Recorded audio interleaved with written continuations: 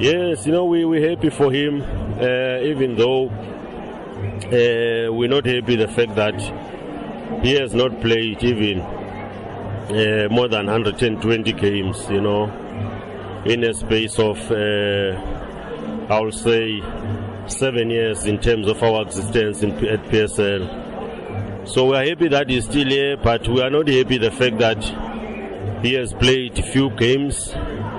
Because, if you look at players like Rowan Williams, for instance, who has played 300 games for his club, you look at other players, at least I would have hoped that by now he would have played at least 200 games. But the fact that the club has been loyal to him, it's been an joy and sad relationship. We've been up and down with him, But we are happy that at least we still have one member of our team, one of the founders of Chippa United.